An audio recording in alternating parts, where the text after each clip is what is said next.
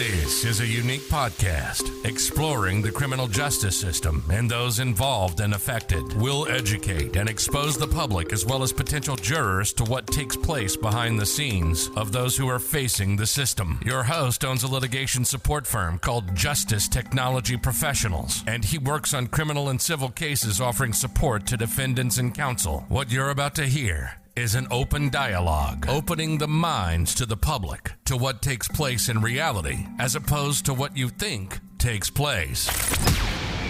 Ladies and gentlemen, welcome to the Justice Tech Pros podcast. Here's your host, Dominic Crea. Hello, listeners. Hope everybody had a happy and enjoyable New Year's. Today's episode, I want to talk a little bit about hearsay and the impact it could have on defendants and on trial, and just to make the public aware.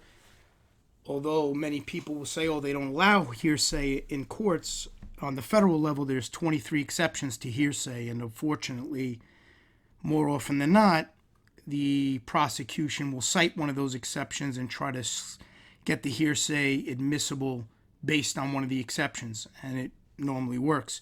So when they say hearsay is not allowed, I just laugh because I know they'll find a way to find an exception to match it and let it in. But before I really dive into that, I want to address a couple nonsensical issues. I just simply want to address them because it's going on repeatedly. So I just figure I'll use this time.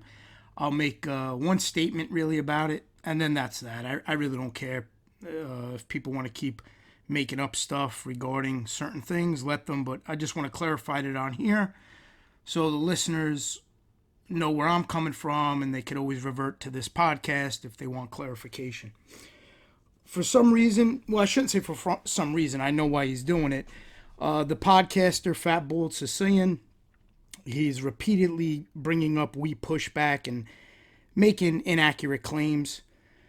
So I want to just clarify that. I know why he's doing it, obviously. He's good friends with a federal informant, and I'm sure, he's not crazy about the We Push Back as it affects his friend. I understand it.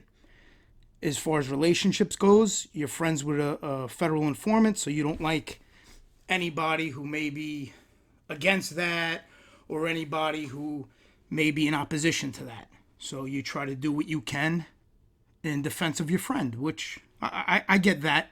I get that stance. I don't relate to it, but I understand where you're coming from.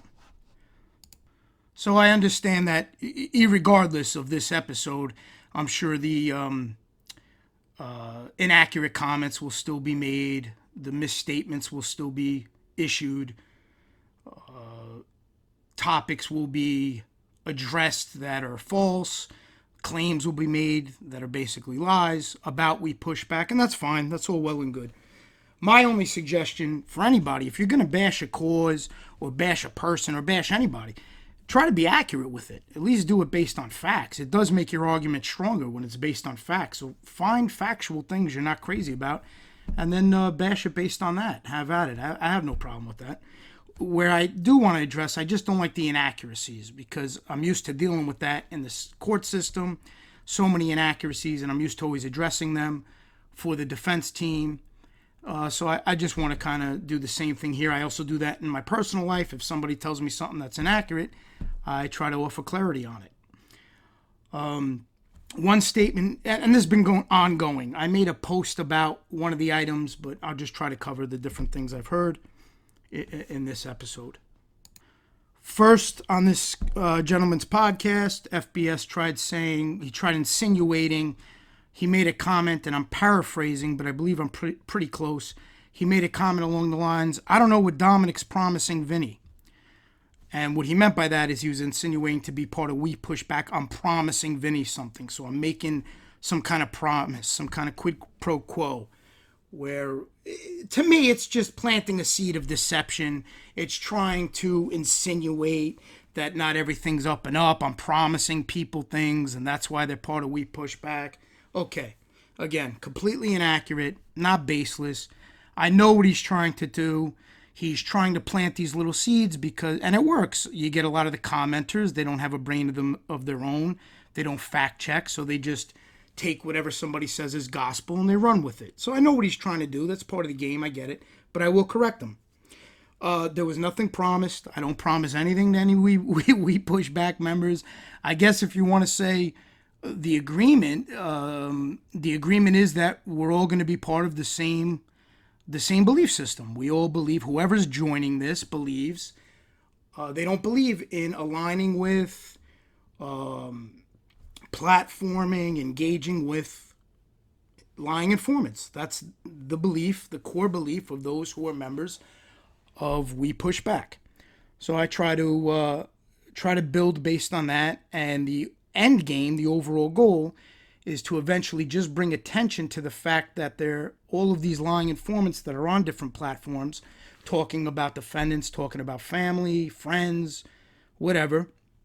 Everybody who's involved will offer another side and bring attention to the fact that you can only listen to one side of things and assume that it's filled with truths. You need to hear everybody out, hear the different sides involved, and then make your determination. Now, I always say, and actually sometimes I say it ad nauseum, but I always say I'm not here to convince anybody of anything. I'm not here to tell anybody, oh, believe my side or believe what we're putting out. Don't believe the other side. It's not what I ever say. I've done 79 episodes. I never say that. What I do say is just listen to all sides. Weigh all the facts, weigh the information, and weigh the credibility of the citations. Then make your final determination. And whatever you conclude, you conclude. But I do ask you approach it with an open mind and hear everybody out. So I do always say that, and that's the same thing here. Not trying to convince anybody, giving different side of things, hear everything out, and then you decide what you agree with, what you believe is truthful, and what you believe is not. So with that said, I want to address the different inaccuracies that Fat Bald Sicilian keeps putting out there in different ways. Initially, when he and I first spoke on the show, and I thought it was a solid debate. I believe we both got our point across. I believe we were both respectful. Again, I have no issues with the guy. Doesn't matter to me what his beliefs are. Doesn't matter to me who he's friends with. I don't know the person. So to each their own. He does his thing on here, I do mine. But I will address when misstatements are made. And unfortunately, he just keeps going on and on with the misstatements. So I want to have an opportunity to give my side of things, my perspective, and then whatever anybody wants to do, let them do. They want to keep making things up, that's fine. But I will have this memorialized so it can be referenced. When I first went on his show, the first inaccuracy, he said, iLight's part of We Push Back. I had explained, no, he's not. Go to wepushback.com and you see the members. He's not part of it. So then he said, oh, okay. He understood he had that wrong. Then he comes out with the, I don't know what Dom is promising Vinnie Bracco. Again, trying to plant the seed of deception, trying to put it out into the space that there's something going on behind the scenes. That's fine. That's not accurate. It's very simplistic, actually. I explained. Anybody who shows interest in We Push Back, I approach them, see if they're interested in joining, or they could message me if they're interested in joining. I try to have a conversation. I try to review their content if I can't have a conversation. There's a few members who are overseas, so we just haven't communicated verbally, but we have communicated through chat and sometimes through Instagram. I try to see if the content kind of aligns and if they believe in what the overall purpose is. If they do, we go from there. Sometimes the content doesn't match up. It's really not what we're about. I'll give you an example. I had a member who was putting out videos about content creators that weren't federal informants. I sent them a nice message. I just said, listen, if this is the route you're going on, I totally respect it. It doesn't really fall in line, but it's entirely up to you. If that's the direction you want to go now, no problem. It's just not a fit for We Push Back. The member actually agreed and said, hey, you know what? You're right. Let me reassess, and I'll start doing videos. And so that member's still part of We Push Back. Had another member. The material just wasn't really a match. It just had nothing to really do with the overall theme. Again, it was about a lot of content creators. They wanted to continue to do their own thing. I never tell anybody what to put out. I never tell anybody what to do. I simply set the standard of what the overall theme should be, bringing attention to their character, bringing an opposite side to their narrative, trying to bring attention to the channel that's showing a counter argument to the information the federal informants putting out. So things like that. I also like to have channels that are different, completely off the topic. It brings in a different group of individuals. So if we have channels like Vinny, I like that he focused on mental health, music. You'll get different people. And if the overall theme is to mention We Push Back, bring attention to it every once in a while, that fits as well. That's a good fit. So I try to evaluate on a case-by-case basis. I'm not always going to get it right. Who knows, down the road, members may leave, members may be added. I don't know. This is a brand new project, as I've been saying. You need time to work out certain kinks, but so far I'm comfortable with everybody involved. I think we're on the same page, and I believe good things are coming. So that's two misstatements, right? He said the thing about Eyelight, said the thing about Vinny. Then the next thing I hear, Armchair MBA is part of We Push Back. Now, nothing against Tom, but Armchair MBA isn't part of Pushback. He and I simply just don't align with certain things. He does a lot of platforming for informants. I just don't agree with that. He did 80 episodes with another informant where they built somewhat of a friendship. That's not really being an independent interviewer. That's having a friendship. I know he's friendly with John A. Light. And again, not my business, not my concern. I don't care. That's his thing. This is my thing. It's just not a match. So again, another false statement by Fatbald Sicilian. Armchair MBA is not part of We Push Back. Now, the other thing he's hanging on to, I guess I should be flattered. He thinks I can control random people from posting We Push Back in comments or putting links or sharing my pages. I know he's referring to the channel. It's called New Beginnings. I have no control over what anybody does in the space. And just to give you a little insight, We Push Back is a lot bigger than YouTube, and there's a lot more people sharing it. It's being shared on Twitter, Instagram, Facebook, different platforms. Now, I don't know how many times it's been shared. I don't know how many times the link has been dropped. I don't know who's dropping the link. I have no control over that. We don't monitor every tweet that mentions We Push Back. We don't monitor every link shared, every comment made that mentions We Push Back. I cannot tell the world what to share and what not to share. And I cannot do background checks on every single individual who's sharing the link. I cannot go through everything they've ever tweeted, posted, commented on, and see if they were doing things I don't align with. It's just not a possibility. I don't know how he would think I have that kind of power. My interaction with New Beginnings has always been pleasurable. It's a female. I believe it's a female. She's always been very nice to me. It seems like at her core she believes in We Push Back and she wants to promote the link. Do I agree with her content on her channel? Obviously, I'm not going through all that. I'm taking you for your word on it. You're saying she abused your wife. I don't agree with any of that. I make it very clear. If it was up to me, I would say, hey, New Beginnings, just focus on the informants and then you could be part of We Push Back. But I can't tell people what to do. That's her prerogative. That's what she wants to do. And she's a female, so it's a female attacking another female. Now, is it right? No, but I do look at it a little differently when it's a female attacking a female. Maybe I'm wrong to look at it that way, but I almost, as a man, I just kind of let females do their thing. I may not agree with it, but I do look at it a little differently. Maybe I'm wrong too, but I do look at it differently than a male going after a female. To me, that's a piece of garbage. If two females are going at it, maybe a little different. Maybe people cross the line. I don't doubt it. But again, I'm sure there's a lot of history there that I don't know about. I'm sure if I spoke to New Beginnings and asked them, well, why are you doing this? Again, it goes back to the other side of things. I'm sure they would have another side. I'm sure she may tell me, hey, Dominic, well, I'm doing this because Fatbald Sicilian did X, Y, and Z. Again, I don't know. I'm just making a pretty educational guess. I would assume that there's another side to this story, and I try to reserve judgment till I hear all the sides. This isn't that important to me. I don't care about hearing all the sides. It's none of my business. I'm not involved in that. Now, if you want to hold me accountable for somebody posting the We Pushback website. Okay, well, I guess. But at the same token, then, should I hold you accountable for every comment made by your supporters? So if your supporters post somebody's mom's information, if your supporters call somebody's mom, should I hold you accountable? You made a comment that she's representing my brand. So are your supporters representing your brand? When you go and approach actors, do you tell them, well, all of my commenters are supporters, so go and see every comment they ever made, every action they ever took, decide if you align with that, and then you could decide if you want to come on your show, on my show.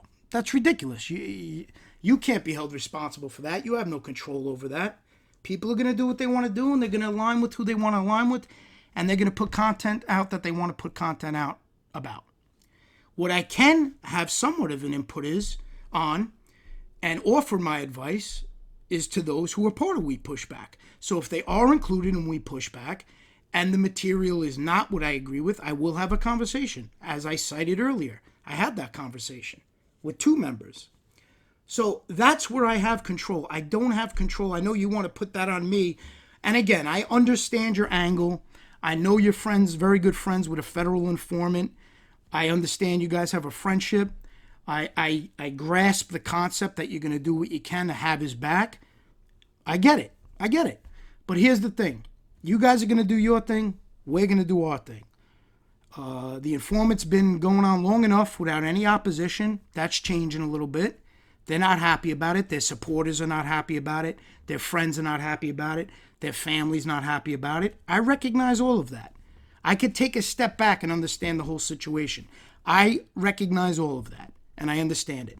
The same way that family members of defendants have had enough of certain things and want to give some pushback to it and want to give some opposition to it, I understand that on the side of the informants, we're going to get the same back. Again, I only ask you try to be a little accurate with your statements. To start reading comments and passing them off as fact and then putting things out in the atmosphere that are not accurate, and in reality, I find it hard to believe that you don't know who's a member of it, because a monkey could go on wepushback.com and see the members. So I find that hard to believe when you say I didn't know this one was a member. And I don't appreciate the trying to hint at deception by saying I don't know what Dom promised Vinny.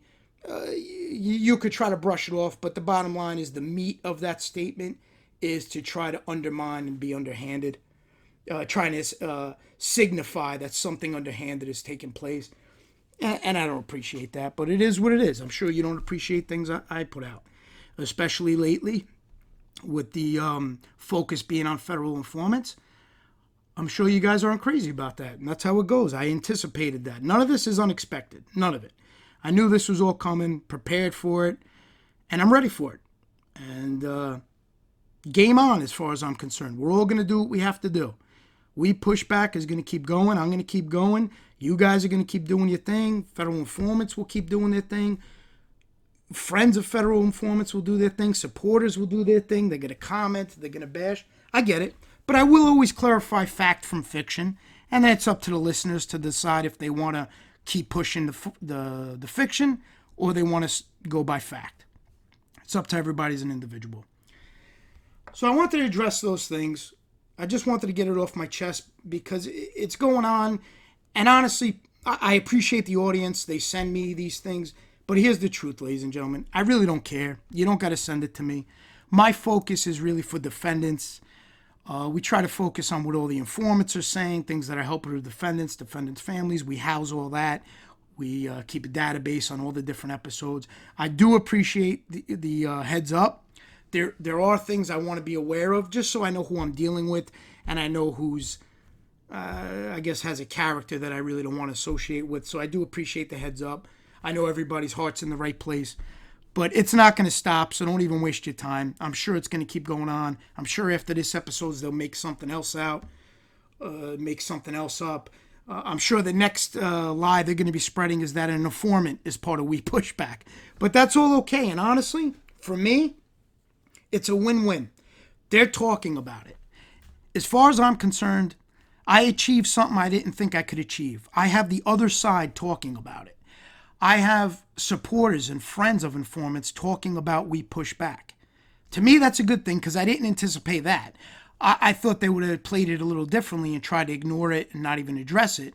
But I guess it frustrated them too much that they couldn't help themselves, or they're too obsessed with it or focused on it that they just can't help themselves. So it's kind of a win-win.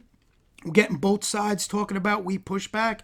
The more traffic it gets, the more the public sees it, the more exposure it gets. I'm all for that. My advice, you don't have to listen. Try to just bash it on facts. That's all. If there's things you don't like about it, bash it. If you don't like that we're going after lying informants, say that. If you don't think it's fair, say that. But to make up stuff, that's a little odd. That's a weak argument. Try to at least have some factual information, and to pass off comments from random people in your comment section who obviously have an agenda. It doesn't take a genius to figure out those against We Push Back.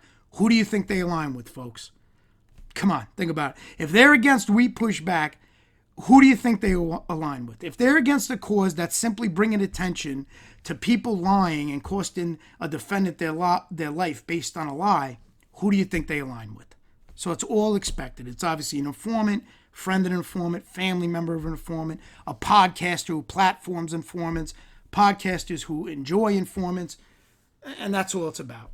I think what rattles a lot of them is people are seeing the hypocrisy in their claims. A lot of these podcasters, they'll come out here and they'll say, I hate rats, or their first podcast, I hate rats, I'm going after rats, I'm going after John A-Light, he's a rat, I'm going after this one, he's a rat.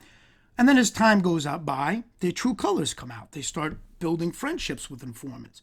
So the public starts to see, well, how can you hate informants if you're calling everybody rat this, rat that? And that's why I don't even say the term rat. And it's not because, it's derogatory. I really don't care if it offends them. I don't say it because that's typical. I don't like to be typical. It's very typical. Before I even came on this platform, I'm sure a lot of people would say, he's going to go on there, say rat, talk about it. That's not my style. I try to be a little more professional about it. I try to say what it is. They're lying informants. That's what I try to keep it at. It's not because I don't want to hurt their feelings. I couldn't care what they think about the term. Personally, I think the term does sum them up in a lot of ways. But on this platform, in a professional setting, I try to use that description. I try to appeal to the public, let them know it's not about rats, because it's not. It's about lying. And that's what the public needs to understand, because I have audience members who may agree with informing and some who don't. I appeal to everybody. I just want those who may agree with informing to at least understand that if somebody's going to inform, at the very minimum, they owe the jury, and they owe the defendant, and they owe the prosecution and the judge, they owe them the truth. They can't lie simply to save their own skin. That's the overall message. And that's the reason why I focus on lying informants, on the term lying informant. I think that's it as far as that craziness and nonsense. Again, any questions? I know people have a lot of comments. They have a lot to say, but I always offer my website, my email, my phone number, my office location. I'm out there. I'm not hiding behind anything. I'm out in the public eye. I have an office. I deal with the public. I invite anybody who wants to have a debate to contact me, stop by, do it face-to-face, tell me your grievance. I'll be glad to talk it out, to discuss it. I have no problem standing by what I believe on here and in person. Whatever I say on here is what I'm going to say to you in person. So I have no problem with either of that. Now, I don't get those emails. I don't get those calls. I don't get the stop-bys. I guess they just want to make random comments, and that's fine. But if you're truly offended, you truly feel strong about something, get it off your chest. Come tell me face-to-face. So, that's really all I could do. I can't do more than that. And with that said, let me get into today's topic. Now, I put up a article on my community page, and the article has to do with the informant Jimmy Calandra. Now, I don't know much about this informant. However, we have informant files in my office, and in those files, we house the podcast episodes along with all articles. We have a archived article database. We're able to house all the different articles on different informants to try to go through, find anything conflicting, anything that could perhaps help the family members. With this particular informant, I also have reached out to the gentleman Anthony Spiro's attorney Anthony Spiro, unfortunately, is no longer with us. But I did drop his attorney an email, and I asked him if he would like to clarify anything, send me any trial transcripts for me to rebut, to point out inconsistencies, or to elaborate on for the family, on the family's behalf. If anybody wishes to be on the show, give a letter to talk, to give their side. Again, it's about getting different sides. So I'm going to, I'll keep you abreast of that if that develops, if I get an answer from the attorney, and we'll go from there, maybe a future episode. But for this episode, I wanted to talk about hearsay. I did an episode a while back, actually, when I first started. I believe it was episode 8, and I covered hearsay more in depth. I went into the rules of exclusion, where you're allowed to have hearsay admissible exceptions, not exclusions, if the hearsay falls within one of the 23 rules of exception. So I'm not going to break down the rules. You could go to episode 8 to really hear a more thorough episode on hearsay. The point of this that I wanted to bring up, because this happened in a couple cases I was involved in, specifically in the last case, a lot of hearsay was admissible, and I can't wrap my head around that. I know it's allowed, obviously, but common sense wise and practicality wise, I just can't wrap my head around that basic concept where you could go onto trial, you could go as a witness, as an informant, and you could testify to things that you don't know directly that you heard from somebody. And there's so many areas of error that exist within that process. It's concerning. You don't know if the person who told the individuals testifying lied. You don't know if they had an agenda. You don't know where they were coming from. You're hearing this twice removed. And as we know as kids, when we would play the game operator, how many times did the message get screwed up by the time it got to the end, right? So now if you start removing the first-hand party and you're getting these things second and third hand, I have a hard time giving credibility to that. I truly do. And the case that I posted on the community tab, that speaks to that. This was the case with Anthony Spiro, and the main informant, one of the informants testifying, was a federal informant named Jimmy Calandra. And they had a debate, and of course it was let in, but the lawyers were trying to fight the admissibility of the hearsay against Anthony Spiro. And I'll read a little section of the article where it highlights that. It says, as the trial wound into its second week yesterday, the two sides once again battled over the admissibility of hearsay statements. Much of Calandra's key testimony against Spiro comes from what he was told by Paul Gelino, who was killed allegedly on orders from Spiro. Calandra says, for example, that Gelino told him Spiro ordered the murder of Louis Tuzio, a mob associate who was fatally shot one day he was supposed to be made, on the day he was supposed to be made. There's a lot of testimony in this trial about rumor and gossip that swirls around the neighborhood, Spiro's lawyer, Gerald Chagar, argued yesterday. We would never, and then the U.S. attorney says we would never be able to convict a mob boss without that kind of evidence. Now think about that. They're considering gossip and hearsay and rumors evidence. If that doesn't concern the average citizen, I don't know what will. If you get a group of people who don't like you and they start inventing rumors, gossip, hearsay, you mean to tell me you could have a problem based on those statements if you become a target? And the answer is yes. If you're a target, they'll use that rumor, that gossip, that hearsay. You have the assistant U.S. attorney saying it directly. We would never be able to convict a mob boss without this kind of evidence. And the evidence he's referring to, the prior paragraph, Gerald Shargel said there's a lot of testimony in this trial about rumor and gossip that swirls around the neighborhood. And that is very concerning. And I dealt with that in the last case.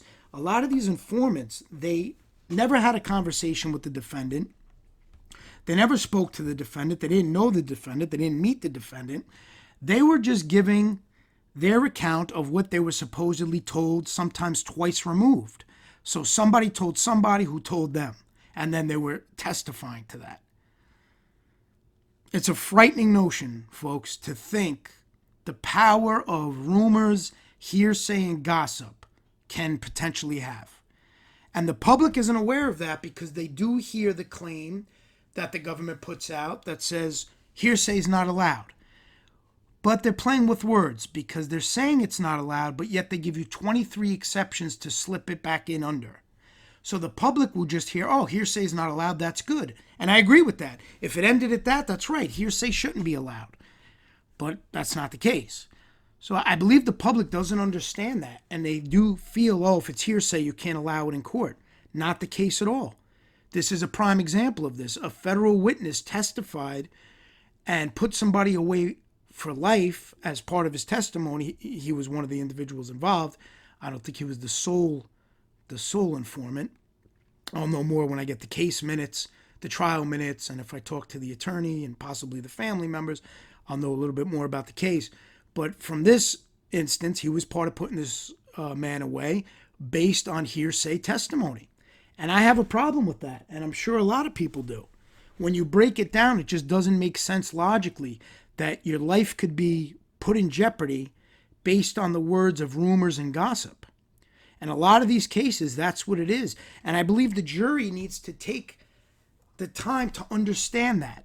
And they need to just ask themselves certain questions. Just ask yourself, well, how do I know this guy's telling me the truth? How do I know that the person who told him is telling the truth? Or the person that told him who told him is telling the truth? Just ask yourself about the credibility. And in this case, the person who supposedly gave Jimmy Calandra the information was deceased, so it couldn't even be verified. The defense couldn't even subpoena or call that gentleman in to ask if any of that was accurate, to try to get another side of it. So you're just going on this informant's word. You don't even know if he's being truthful in saying that, oh, this guy told me this. The guy may have never even said anything, but the informant could be using that guy knowing that he's deceased and it can never be verified. I'm not saying that's what happened. I'm just saying these are all possibilities that the juror need to contemplate. They need to think about these things. When you have somebody testifying in front of you, try to weigh their credibility, try to weigh their agenda, weigh if they're gaining any benefits. And when I'm talking about benefits, I'm talking about how the federal informants get paid, get new jobs, get a new life. Now they get podcasts handed to them. They go on fame tours to try to build their credibility and be YouTube famous. You have to weigh all those things when you're a juror. You have to think about all those things. I don't know about the audience, but I wouldn't put much weight in something that's coming over hearsay, coming to me in the form of hearsay. I would have to really understand what's being said, who's saying it, who was the originator of the information, what was their relationship with the defendant in question. There would be a lot of questions I would have as a juror. And remember, the burden of proof falls on the prosecution. So if they don't prove to you beyond a reasonable doubt, you should not convict. That's what the law says. And the law is not saying you're implying the defendant is innocent.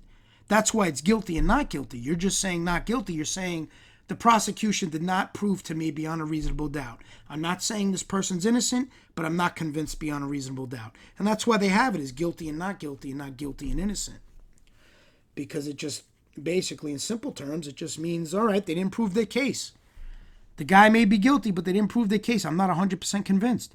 And I don't know how somebody could be 100% convinced based on hearsay. That tells me there's a crack in the system. That tells me that the jurors are not really aware of what the hearsay means. They're not understanding the information is not gospel.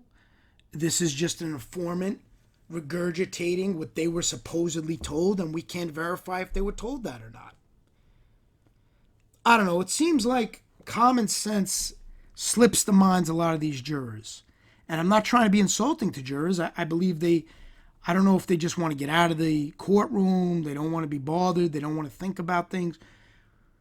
But any reasonable thinking person would take a step back and say, well, wait a minute. This federal informant is supposed to be in the know and supposed to know people and been around, but yet they're not even telling me direct information. They're telling me removed information. So how much weight and validity am I really going to give to that? And that's the question they have to ask themselves.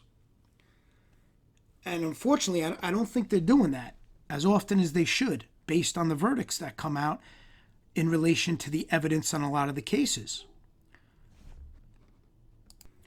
It actually kind of reminds me of what I discussed earlier, where you get somebody who makes a random comment, like that podcaster I was talking about. They put out false information. They'll say, oh, I heard this person was a member of We Push Back. That's what he heard, right? Now you have all the commenters spreading that, talking about that, posting about that, all based on a lie. So you have gossip and rumor putting out false information, and you're going to give that credibility without fact-checking, without making sure that the information's accurate? And that's what it reminds me of with this hearsay. You're just taking the word of somebody who supposedly heard something from somebody else without being able to vet it, dive into it, investigate it. And it goes to show that Anthony Spiro's attorney is a well-renowned attorney. He's a powerful attorney. He was, when he represented him. Gerald Shargel is a big name. So I'm sure this gentleman did everything possible to fight it, to keep it out. And again, it boils down to the judge. The judge just most likely overruled it. Again, I'll know more when I get the facts of the case and the trial transcripts, and possibly some insight from Mr. Shargel as well. And then I could speak a little bit more factual on that particular case. But the purpose of this episode really had nothing to do with this case. It has to do with what took place with the hearsay. I found that fascinating. And I have other examples of that. I'm going to look through that.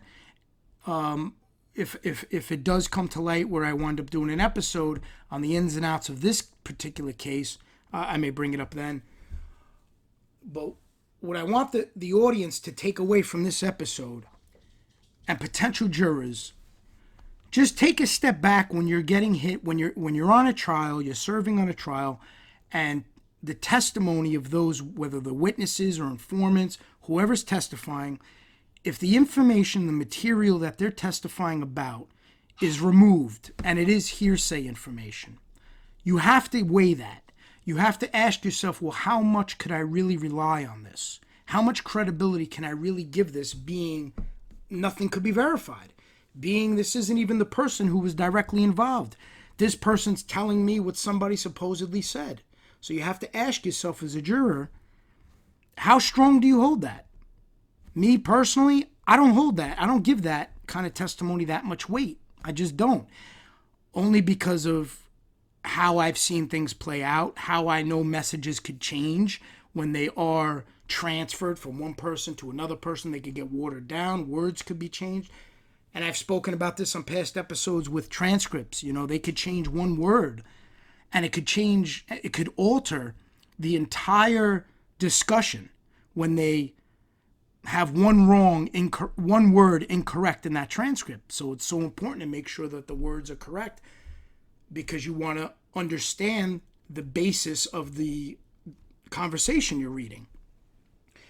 And it's similar here. If a word is changed during somebody telling the story, during somebody giving somebody information, if a name's left out, or a word's changed, or intent is changed, or emotion is changed while they're delivering their recollection of what they were told or what they experienced, so many variables could change the game, change the intention, change the level of guilt, all based on that delivery. And now you're getting it removed once again, and somebody's giving you their take, and they're adding their spin to things, and they're adding their style. We see it more often times than not, just in daily conversations, right? Somebody could be telling the same story or telling the same joke, and they add something to it, they change something, they add a detail, they change a detail. My point just is, human nature, sometimes you alter the discussion, you alter the facts, not intentionally. It just happens. It's just the way it's able to be transposed from one individual to another. It's not pure anymore. It's changed, it's tainted, it's altered. So you have to factor that in. And to see jurors convicting on hearsay, if that is the majority of the evidence, in the case I was involved in, the most recent case, that was the majority of the evidence. And I think the highlight of all of my episodes and the common theme that I try to really drive home, it's about getting all of the different sides to a story before concluding. And that's how the jury system, the criminal justice system works, right? The judge is supposed to, if they're not biased, the judge is supposed to hear the prosecution side, the defense side, and then make a determination. The jury, the same thing. They're supposed to hear the prosecution, the defense, make a determination. You have to hear both sides to make a determination. And it all ties into, I find it fascinating. You get a lot of the supporters, friends, podcasters who are good friends with federal informants, and they like federal informants. They have no problem with federal informants. I notice they'll use an argument for certain informants where they'll say, well, he's not lying. Why are you going after him? Well, my rebuttal to that is, how do you know he's not lying? If I ask the family, or I ask the defendant, or I ask the defense team, I'll bet you a lot of money that they're going to have a different story than he does. So who are you to say he's not lying? How can you guarantee that? How could you be so confident to guarantee that? The proper way to word it would be, well, this individual is saying he's not lying, but I don't know. He's my friend, so I'm going to believe him. All right, be honest then. Say that. Say because he's your friend, you're going to believe what he says. At least that's honesty. But to guarantee somebody's not lying without talking to the other side, talking to defendants, talking to defendant families, talking to defense team, and to be 100% sure, oh, this guy doesn't lie, to me, that's a false argument, and I just chalk it up to, okay, you have a relationship with the guy, that's why you're saying it. There's nothing to substantiate that. There's nothing to support that. You're just making those claims because you like the guy. And I understand that. I understand friends. I understand how it works. I know how I am with my friends in real life. I'm very loyal to my friends. And if they mess up, I may not tell them they messed up in public, but when I have them alone, I may say, what are you doing? What's the matter with you? I got your back, but don't do this. Don't put me in this position. So I understand the loyalty aspect with friends, but it does sound foolish when you come out guaranteeing somebody's not a liar and you know nothing about the other side. I can't make those guarantees with people I don't know if I don't know the whole situation. I can't guarantee somebody's not lying. I need to understand everything. Then I could try to figure it out. Then I could try to figure it out and see if it's baseless or it has weight to it, has credibility. I just find that amusing. You hear that time and again. Don't go after this informant. He's not a liar. Don't go. How do you know that? Have you spoken to the family? Have you spoken to the defense team? Have you spoken to the defendant? You can't say that unequivocally like that. You cannot make those claims with such certainty without knowing all the pieces of the puzzle. Hear all the stories, then make the determination. I would understand it more if maybe the person would say, listen, I listened to the informant, I listened to the family, I listened to the defense team, I read the transcripts. After reading everything, I could tell the guy's not lying. Then to me, that's an educated conclusion. Maybe I reach a different conclusion, but at least they made an educated one. They read everything, they used their own intellect, and they decided the person's not a liar. Now, at least that has some validity. Now that has credibility because they could cite everything they did to make that, to draw that conclusion that somebody's not lying. But to come out of the gate without knowing the other side and just say, oh, this person don't lie, come on. That sounds foolish. That's not an argument one could really make in a serious manner. On YouTube, you could obviously make it because it's YouTube. Everybody's on here for entertainment. It's not that serious. I know a lot of people make it serious. It's nonsense. It's YouTube. This is a small little item that various people interact with, enjoy, listen to for entertainment. That's the bottom line. So I understand it's not that important on YouTube. You're not going to be held to it. But it would be a little more responsible if you made those claims after you did some vetting and after you did some due diligence. Because by saying somebody's 100% truthful, well, that means you're saying the other side's lying. You're saying the family's lying, the defendant's lying, the defense team's lying. And I don't think it's that cut and dry. I believe you owe a serious situation where somebody went away for their life a little more time, a little more investigating if you are going to commit to one side or the other. If you're going to make that commitment, at least give it the time that it deserves to understand it. Otherwise, just say, I don't know the situation. I'm not getting involved in that. This guy's my friend, and I'm going to back my friend up. I'd at least understand that mindset and that frame of mind. But to each their own. Listen, we all do things differently on here, right? Everybody's different. And I think that was the basis of this episode. I found it concerning on this case. When I pulled the file, I found it concerning. And I see it play out time and again. And I wanted to highlight this and explain to the audience how hearsay could be very dangerous, and potential jurors need to think about that. And they need to understand it before they start giving credibility to hearsay. Really understand what it means, understand where it's coming from. I think that's it for today. I believe I covered everything I want to cover. Oh, the other thing I want to cover. A lot of questions get asked, how do you join We Push Back? People must have missed it. I posted it originally when I came up with the concept. Whoever wants to be considered to join, all you have to do is you can leave a comment somewhere on my community tab. My staff will look at it. They'll click on your link. They'll send it to me. They'll see if the content aligns. We may have a conversation. And then we see. Sometimes the content aligns. Sometimes it doesn't. And that's the easiest way. There's no set protocol. It's just I try to see who asks me or who shows interest or who says they would like to be involved. And then I go from there and we decide from there. Is it a perfect science? No, not at all. Maybe I'll come up with a better way of doing it. Who knows? Maybe I'll put even an application process on the website, depending how big this grows, how it keeps going. A few future things. I showed everybody the t-shirts I'm going to have made up. I know a lot of people offered to pay and donate to get the t-shirts, and I really appreciate that, but that's not what it's about. I'm fortunate in many ways. I've worked hard. I've done okay, so it's all right. I'm comfortable, and I'm going to do, I think 100 t-shirts at the beginning. I'll probably keep 20, give it to content creators who are part of We Push Back, give it to some family members, and then I'm going to give away 80. I'll probably come up with a system like the first 80 to comment gets one, something like that. And then I'll figure it out. I'll give it to my assistant to mail them out. I'll just need to get their addresses. I'll figure it out.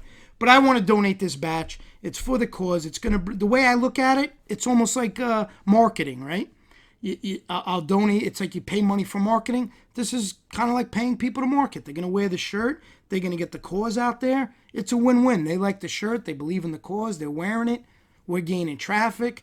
Everybody who's a member of We Push Back are getting people to go to their site, sub to their channel. It's a win-win for everybody. It's all about exposure. So I have no problem doing that right now. If we start getting crazy and a lot of people want the shirts, then maybe I got to rethink it. But for now, it's fine. I could commit to 100 shirts. I'm going to be doing a press release. I spoke about that. I'm just waiting a little bit. I have a few friends of mine who may be doing a channel. So I would want to include them when the press release goes out. I've also had a few hiccups with the press release. I spoke about this on Angel's show. It's pretty funny. Normally you do a press release, no problem, it goes out. The few distributors I sent this press release to, they didn't want to touch it for obvious reasons, I guess. But that's okay. I have a workaround, so I'm going to do it the way I used to do it back in the day. So I'll take care of that. And more things to come. The more we start thinking, the more we start collaborating, the more content that comes out, we're going to come up with more and more ways. I'm actually, on a side note, I'm building a relationship with an investigative journalist. They're taking interest in this. I spoke about this. I had a meeting with them. Phenomenal person. It's a young female, phenomenal person. We're working on a potential project to further distribute We Push Back, to bring attention to all different cases. It's not just about Italians. I say this all the time. I'm obviously involved with a lot of Italians. That's my heritage. I try to help, but I'll help anybody. I don't care if you're green, purple. I don't care if there's a case that somebody comes to me with that they want attention, or somebody wants to join We Push Back.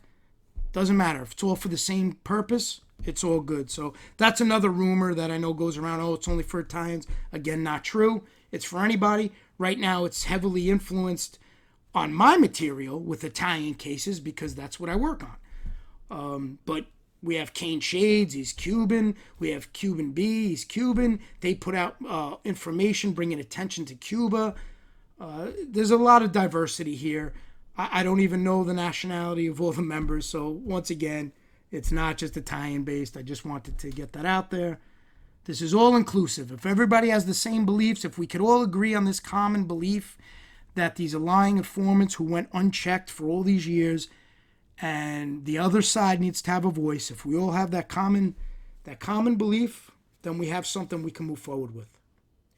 And that's it. I wish everybody the best. I wish you and your families have a wonderful, blessed New Year. I hope it's prosperous. And I think that's it. Till next time. You've been listening to the Justice Tech Pros podcast with Dominic Crea, one of the most unique podcasts on the internet, discussing the obstacles the defense team faces when trying a case, what goes on behind the scenes during pretrial and motion phase, holding defense attorneys accountable, making sure they're fighting for their clients, the difference between textbook law and how things truly play out in a courtroom, and everything in between. We hope you've gotten some useful and practical information from this show, and we'll be back soon.